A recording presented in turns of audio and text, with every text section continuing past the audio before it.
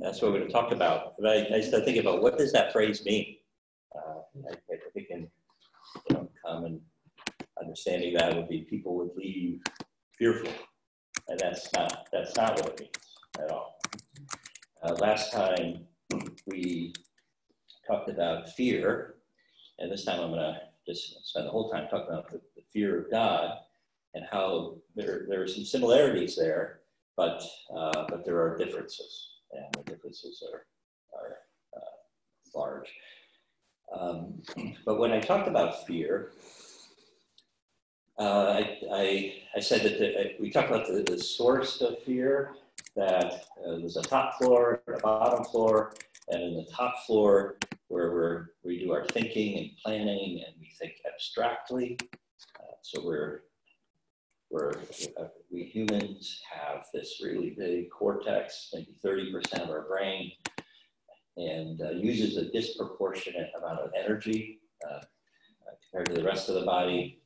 As we think a lot and being able to think about the future, often we can become very negative about the future, and fear.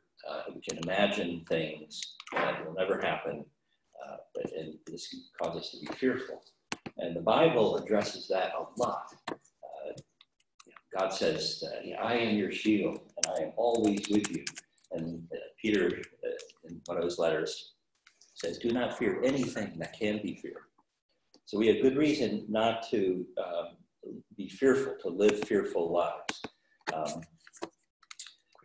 We have good reason.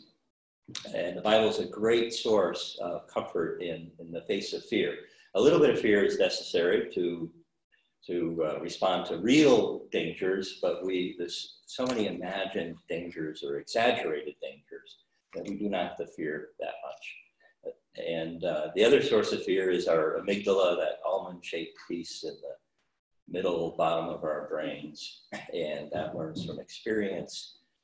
But it's also a source of fear, that sort of instant fear that we respond to when we hear a lot of noise behind us or something like that. That learns from experience. And I said, we need to experience the love of God, to really experience it and live our lives in that and relearn, learn that, and maybe relearn if we approach the world with fear or aggression. Okay, so I'm going to talk here about the fear of God. If you were to Google fear of God, on the front page you'd see this. Okay, a hoodie or a whole set of fashion. And if you've never seen one of these, there could be a reason for that. It's only $1,200, but you could get, the cheapest thing I saw was the silk scarf for $600. So, so it's odd how this phrase is thought of outside of Scripture, or the distortion of that, the fear of God.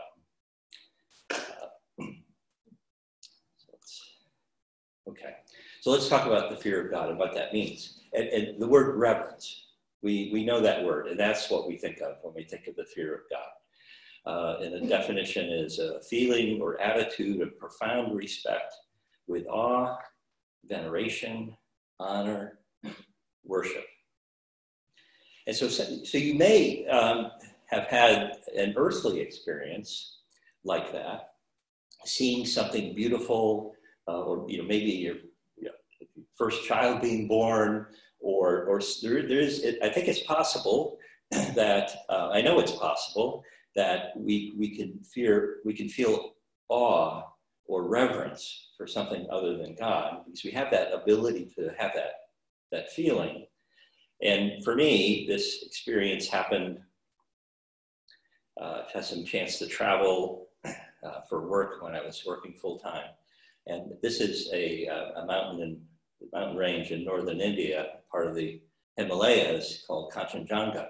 That's the third highest range in the world, and just standing there, even 40 miles away, where I took this picture, it just filled the sky, and it was awesome. And you could stand for a couple hours, and you have a couple hours, maybe from 5 to 7 a.m. before the clouds cover it, to just stand and stare at it, and you get this sense of awe. And it made me understand how mountains like this might be worshipped, and people will truck in 40 miles to get closer to that mountain. But it's possible to have that feeling, even from an earthly experience. And so we think of words, like what kinds of words, other words that can be used to describe reverence or awe. And here are some words I have thought of and feelings I've experienced is majesty, or admiration, maybe a sense of astonishment and being in the presence of power.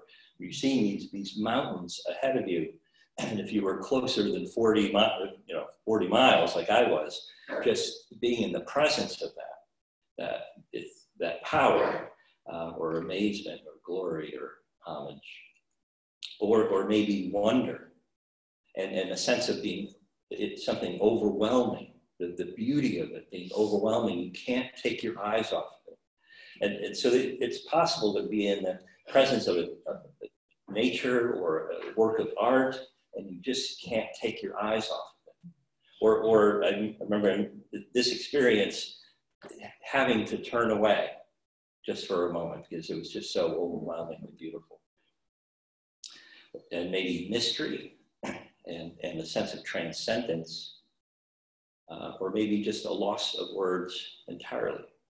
Now apply that to God, and I know each of us here has had that experience, that the reverence. So reverence for God. So when we talk about the fear of God, this is what we're talking about: a sense of awe and majesty and astonishment and transcendence, and maybe a loss for words altogether.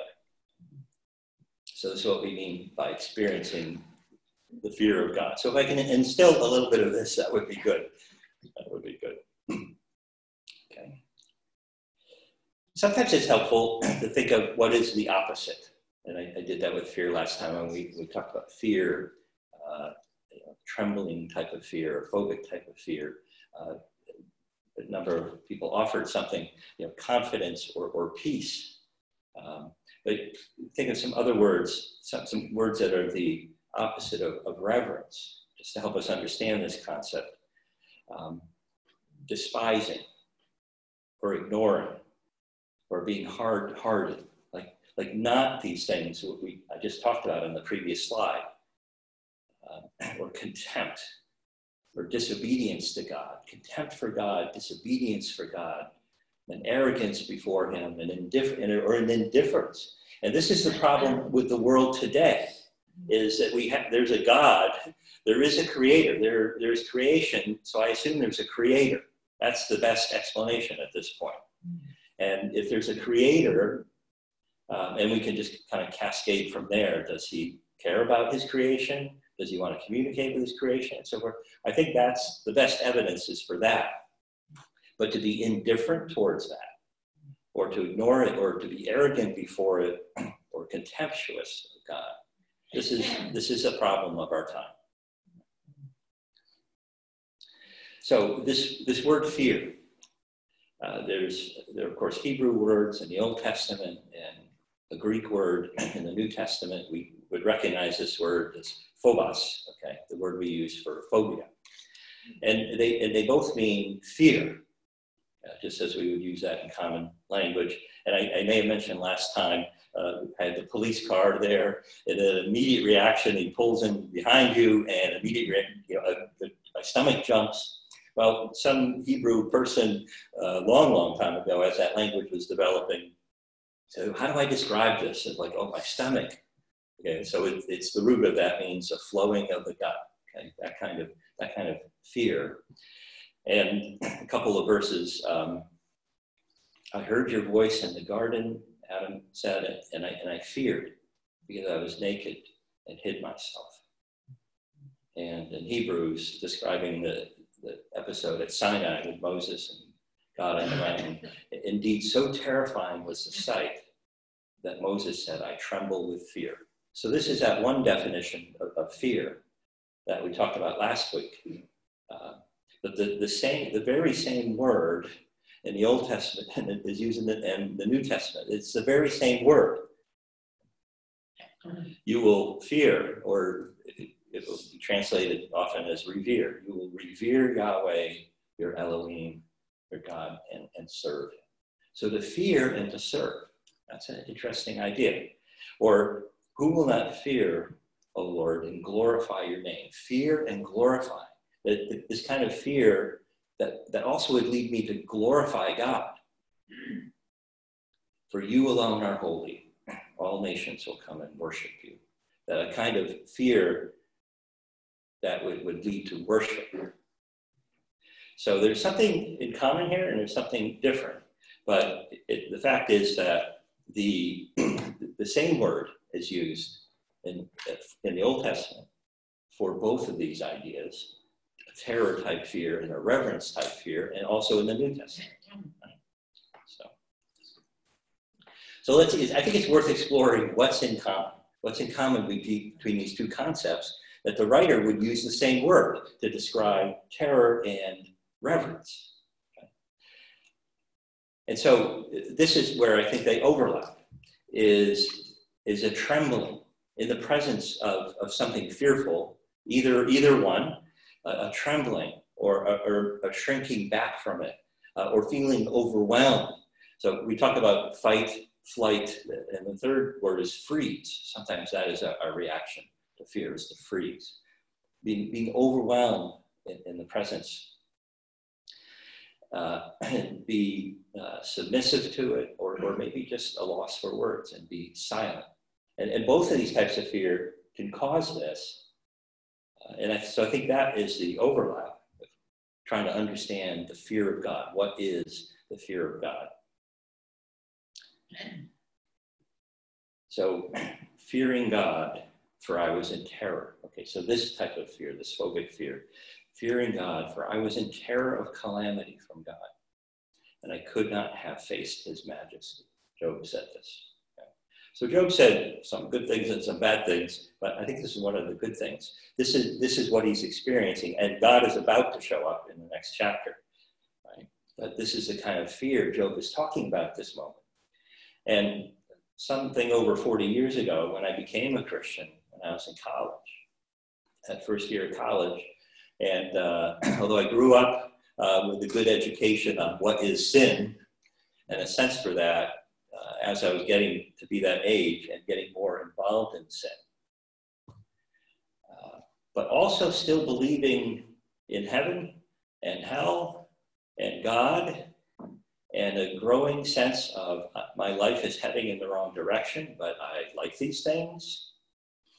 And God was calling me and convicting me of my sin. And there was one night at home between semesters, Christmas break. I shouldn't say one night. This went on for a number of nights, where I just thought, if Jesus showed up right now, I would be blown into pieces. Right? Because I knew for the first time in my life that there is heaven and there is hell and there is God, and he cares about right and wrong. He cares about holiness. And I'm on the wrong side of that equation. And I felt this kind of fear. You can't stay in this position very long. You can't live your life like that. And you have to either, I think, decide, you know what, none of this is true. I don't believe in that anymore. To do that. Or you can decide, I'm gonna follow Christ. And the sense I had is, I need a savior. I need somebody to change me and take away this sin. I need a savior. But this is the kind of terror I felt for a brief period, and I think you can only feel that a brief period before you have to change your mind about something. And the other fear of God, when the crowd saw it, when Jesus healed the paralytic, they were afraid, and they glorified God. They were afraid and phobic. They were phobic, but it led to glorifying God, to see what authority he had over men and illness and nature. Being in presence of that power, it was scary, but it's not the fear in the other verse. But to fear God in this Job 31 way, what is the reaction? Right? It would be to cower and to avoid and maybe just try not to believe in that anymore. That's the kind of response that fear would give. When we're in face of that fear, we want to run away, and we have that ability to respond that way, and that's a good thing. But this would lead to, I don't want to be near that. I have to get away. While this type of fear is uplifting somehow, it's inspiring and it challenges us. And it attracts us because we are in the presence of something transcendent, something much greater and powerful, more powerful than we are. But it attracts us instead of causing us to cower and flee. So there's something similar between these two types of fear, but there's something very, very different as well. And there are dozens of verses. Just pick a few. So they departed quickly from the tomb with fear and great joy. So they find that the tomb is empty, that Lord Jesus is no longer in his grave. And it creates a fear, but one with joy. So what is that? Okay. I mean, that is an awe. So we can experience joy with this type of fear, the reverence fear. Fear sees them all and they glorify God. This type of, in the presence of something awesome, right? And causing joy and worship. And just Mark 10, being amazed. Jesus was walking ahead of them and they were amazed. And those who followed were afraid. So it's a kind of fear that attracts us and causes us to follow. His delight shall be in the fear of the Lord. Delighting in the fear of the Lord. Okay, so that's what this fear is like. That's what this fear is like. And when Psalm 19 says this, that the fear of the Lord is clean. I mean, what a great description. To be in that presence of that kind of power and beauty it makes me feel clean. And that was the experience I had ultimately when I gave my life to Christ. So I need to follow this. In a sense of when our sins are forgiven, a sense of feeling clean in the power of this in the presence of this holiness. C.S. Lewis says this, not a fear that one feels for a tiger or even a ghost, rather the fear of one filled with awe in which you feel wonder and a certain shrinking or a sense of inadequacy to cope with such a visitant. It is a fear that comes forth out of love for the Lord. And so maybe this is a way of describing it. The sense of vulnerability, which we normally do not like to have, but with safety. And my sin is exposed to his holiness, but I feel safe.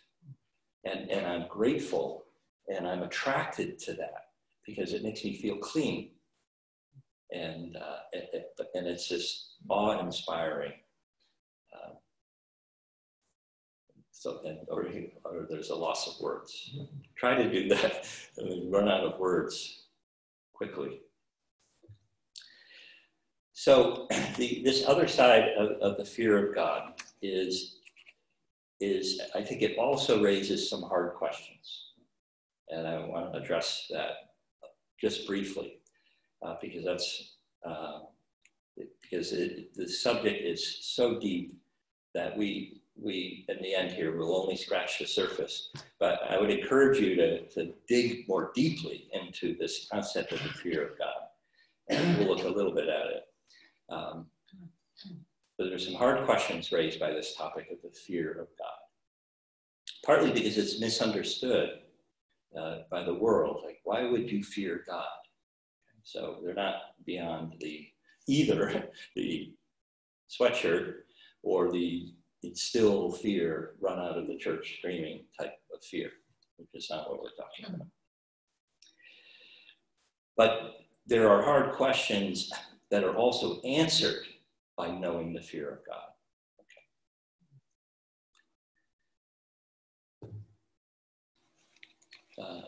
The end of last year, when lots of people were coming to church, there was a young lady who came to Cedar Croft who lives abroad and visits her family once in a while. And so I've gotten to know her over the years. And so she sat next to me, and the preacher that week spoke about this passage, right, in Genesis chapter 22. And just one verse from there, and he said, "Do not lay your hand on the boy or do anything to him, for now I know that you fear God, seeing you have not withheld your son, your only son, from me." Okay, so we know that story, that Abraham was told to sacrifice his son Isaac. And that was a little confusing because Isaac was supposed to be the heir and such, but Abraham did it. He was willing to do it, but God stopped him. Okay. And so after the message, she turns to me and she says, "What kind of God would do this?" And that's a good question. It's a really good question. And I did not have a quick answer. I had a long answer, but I didn't have a quick answer. But what kind of God would do this? Put a father through this. Later in the afternoon, I came up with my short answer. A serious one. A serious God. And there are a lot of passages in the Old Testament and in the New Testament that you could ask this question: what kind of God would do this? Ananias and Sapphira, or that Moses and Aaron didn't go into the promised land because of sin, or Achan, or you could name any. There are dozens. Again, there are dozens. So, what kind of God would do this? And the answer is a serious God. So, what's going on? Either God is severe and exacting and arbitrary and just over the top in his judgment, and he takes Ananias and Sapphira out for not giving all the money for the property that they sold. They gave some of it. Maybe they gave most of it. What is that about? Okay, or Moses can't go into the promised land, so he has to die before that. Or any number of episodes. Right? Or there is a deeper understanding of God and his holiness that we do not appreciate. And obviously that is the answer. But we have to understand the fear of God. We have to appreciate God's holiness and try to understand these episodes. Now, if we had one more hour, we could go through a couple of those carefully. But we know people in the world, some of them previously identifying themselves as Christians, who have stumbled over this question here. What kind of God would do that? What kind of God would allow suffering in the world, any suffering in the world? Or what kind of God would be that harsh and exacting in this episode? Or as the nation of Israel took hold of the promised land? What about that stuff? What kind of God would do that? And that issue is not hidden. It's in every book of Scripture. So this is not something the Bible is shy about, because it's part of a full understanding of God and the fear of God, because there is a deeper understanding of his holiness that we need to have. But also a poor understanding of sin. So first of all, the cost of pardoning sin. We just passed the Day of Atonement that the Jews celebrate.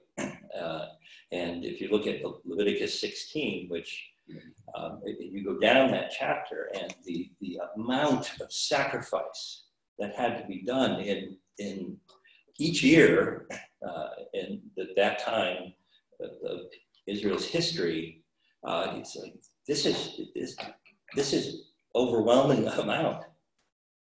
And the thought was, this takes care of this year. And this has to be done every year, plus all of the other sacrifices that had to be done. That it gives some sense for what it takes to pay for sin, to pardon sin, the bloodshed. And it really wasn't enough. It's just a placeholder. The cross of Christ, on the cross, Jesus dying on the cross, an eternal being dying, and he himself had no sin. So why did he have to die? This is a question I had when I was young. Like, well, why did he have to die? Well, he had to die because we can't do enough good in order to make up for our sin. We need a savior. We need somebody to pay for our sin and the sin of the world. And that God had to do that himself. The cost of pardoning sin and trying to appreciate that.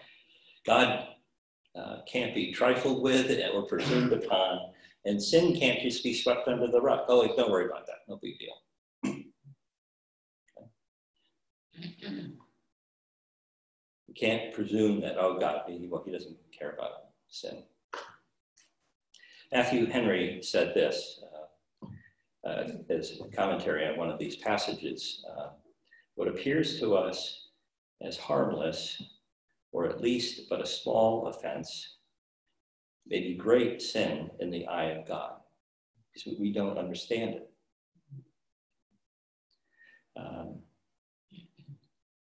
I'll leave it there because I'm having a little trouble reading the screen there, but you can see it, right? That's the point, right? He sees into the heart of people and sees what the motivations really are, what the selfishness is behind every sin, even if it appears to us like, oh, that's little, or that's not little. So so I think that's a good insight to draw us to just a better understanding of sin, is that God sees things. And Achan, who just, wasn't that over the top to punish him and his family? But Achan agreed in the end. He agreed. He confessed and agreed. And God understood what was going on there. And it was at a critical time in Israel's history. And he was just.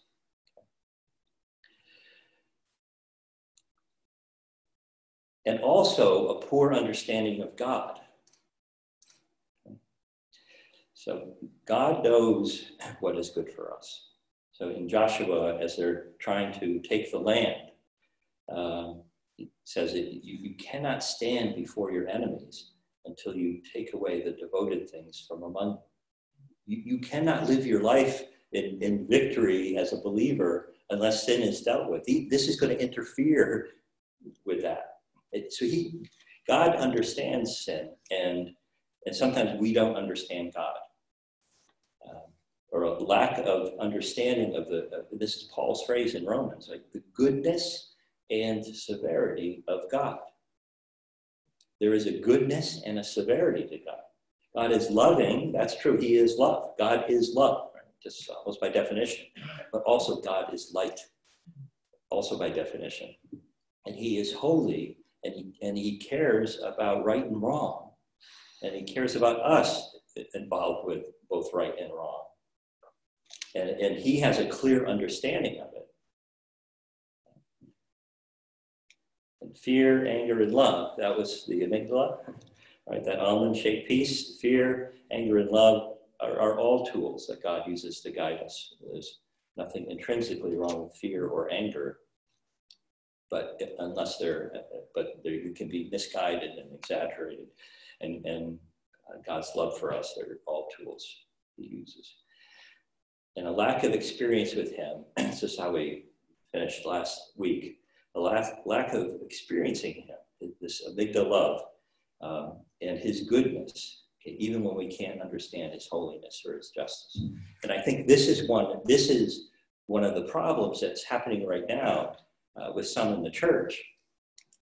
When they walk away from their faith, is yes, their God is holy and sin is sin, and the focus on that in the absence of the goodness of God and just the severity. If I'm not experiencing God's goodness every day or consistently, then when I have to also understand his severity, this is when people walk away. I don't understand that. But the goodness of God and also his severity in balance, this is the fear of God. Understanding the fear of God is the beginning of understanding and wisdom. So I need also that experience. And a number of people I've talked to who have walked away from their faith because they don't understand, well, why is there suffering? Also would reveal that I haven't really had a devotional life. I haven't really had the good experiences with God for some time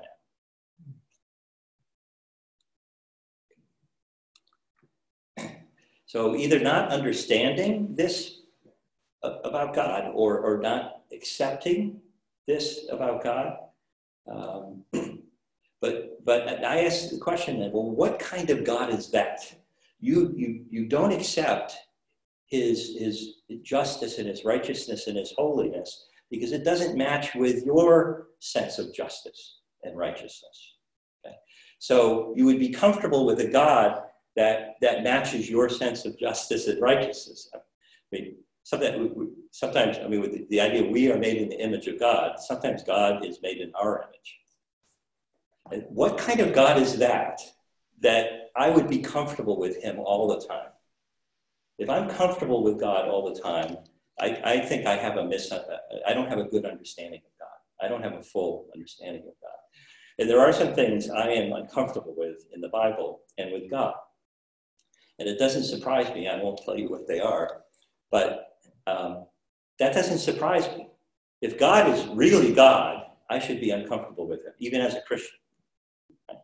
If I'm not uncomfortable, then there's something, I probably should check that. Right? So what kind of God would that be if I was comfortable all the time?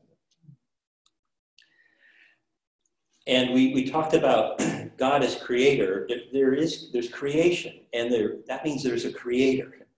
And the person who could create this world, this universe, and our brains and our bodies, and the complexity of that, and knew how all those things work, and created the laws of nature, he has a really good mind. And I need to humble myself before that. Can you find, Zophar didn't say a lot of good things, but this was pretty good. Can you find out the deep things of God? Can you find out the limit of the Almighty? Oh, the depths and riches and wisdom and knowledge of God. How unsearchable are his judgments and how inscrutable his ways. For who has known the mind of the Lord, or who has been his counselor? For my thoughts are not your thoughts, God says. Neither are your ways my ways, declares the Lord. For as the heavens are higher than the earth, so are my ways higher than your ways, and my thoughts, your thoughts, and your thoughts. Right? So I have to be humble before this God, and that's part of me responding to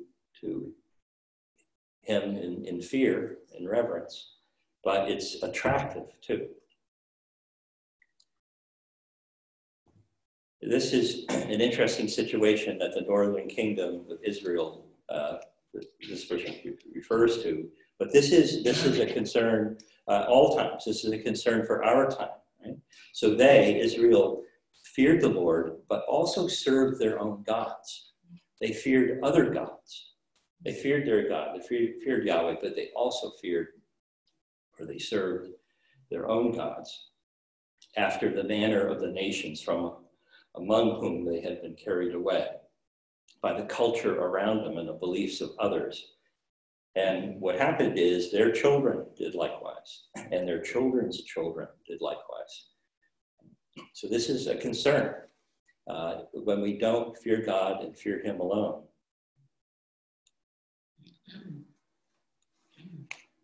So I want to talk just for a couple minutes about how we fear God. Because from all of this, if I've instilled a little bit of fear of the Lord in you, in this way, right? That we want to know, well, how do I fear God? I want to fear God more, and I want to experience that. So we fear God through obedience and trusting him and serving him. You who fear the Lord, trust in the Lord. And now Israel, what does the Lord your God require of you but to fear the Lord your God, to walk in his ways, to be obedient to him? To fear him is to be obedient, to love him, and to serve him. Those are ways of fearing God. We fear God through justice and through goodness, because he is just and he is good. So being like him in those ways, you shall not wrong one another, but you will fear your Lord, but you will fear your God. So you see how these verses are juxtapositioning these two ideas, right? Do not wrong another, but fear God. And the devout man who feared God with all his household gave alms generously to the people. I fear God through being generous to others. I fear God by turning away from evil and pursuing wisdom. Do not be wise in your own eyes. Fear the Lord and turn away from evil. This is how I fear God. The fear of the Lord is the beginning of knowledge. They hated knowledge and did not choose the fear of the Lord.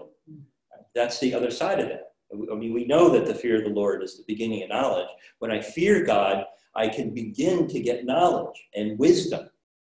But those who hate God, they do not choose the fear of the Lord. You could say they hate knowledge. They're moving in their own direction. And so let me just conclude with this. I think what Alan said at the beginning of the Lord's Supper, and this thought, and from Malachi, agree. Then those who feared the Lord spoke with one another. The Lord paid attention and heard them. And a book of remembrance was written before him of those who feared the Lord and esteemed his name. This will be really interesting to see. I guess in Heaven's Library, I want to see that book that was written, that while those who feared God spoke with one another in his presence. I want to see what was written. And that will be really, really interesting. Okay. Let's pray. Lord God, we want to fear you more. We want to reverence you and to hold you in that high respect, venerate you. Lord, we want knowledge. We want to feel clean. Lord, we want to understand you better and experience your transcendence. So Lord, help us each of us here, to submit to that and to submit to you and to serve you and to love you and to be more like you in justice and in love, generosity. Amen. Amen. Great job.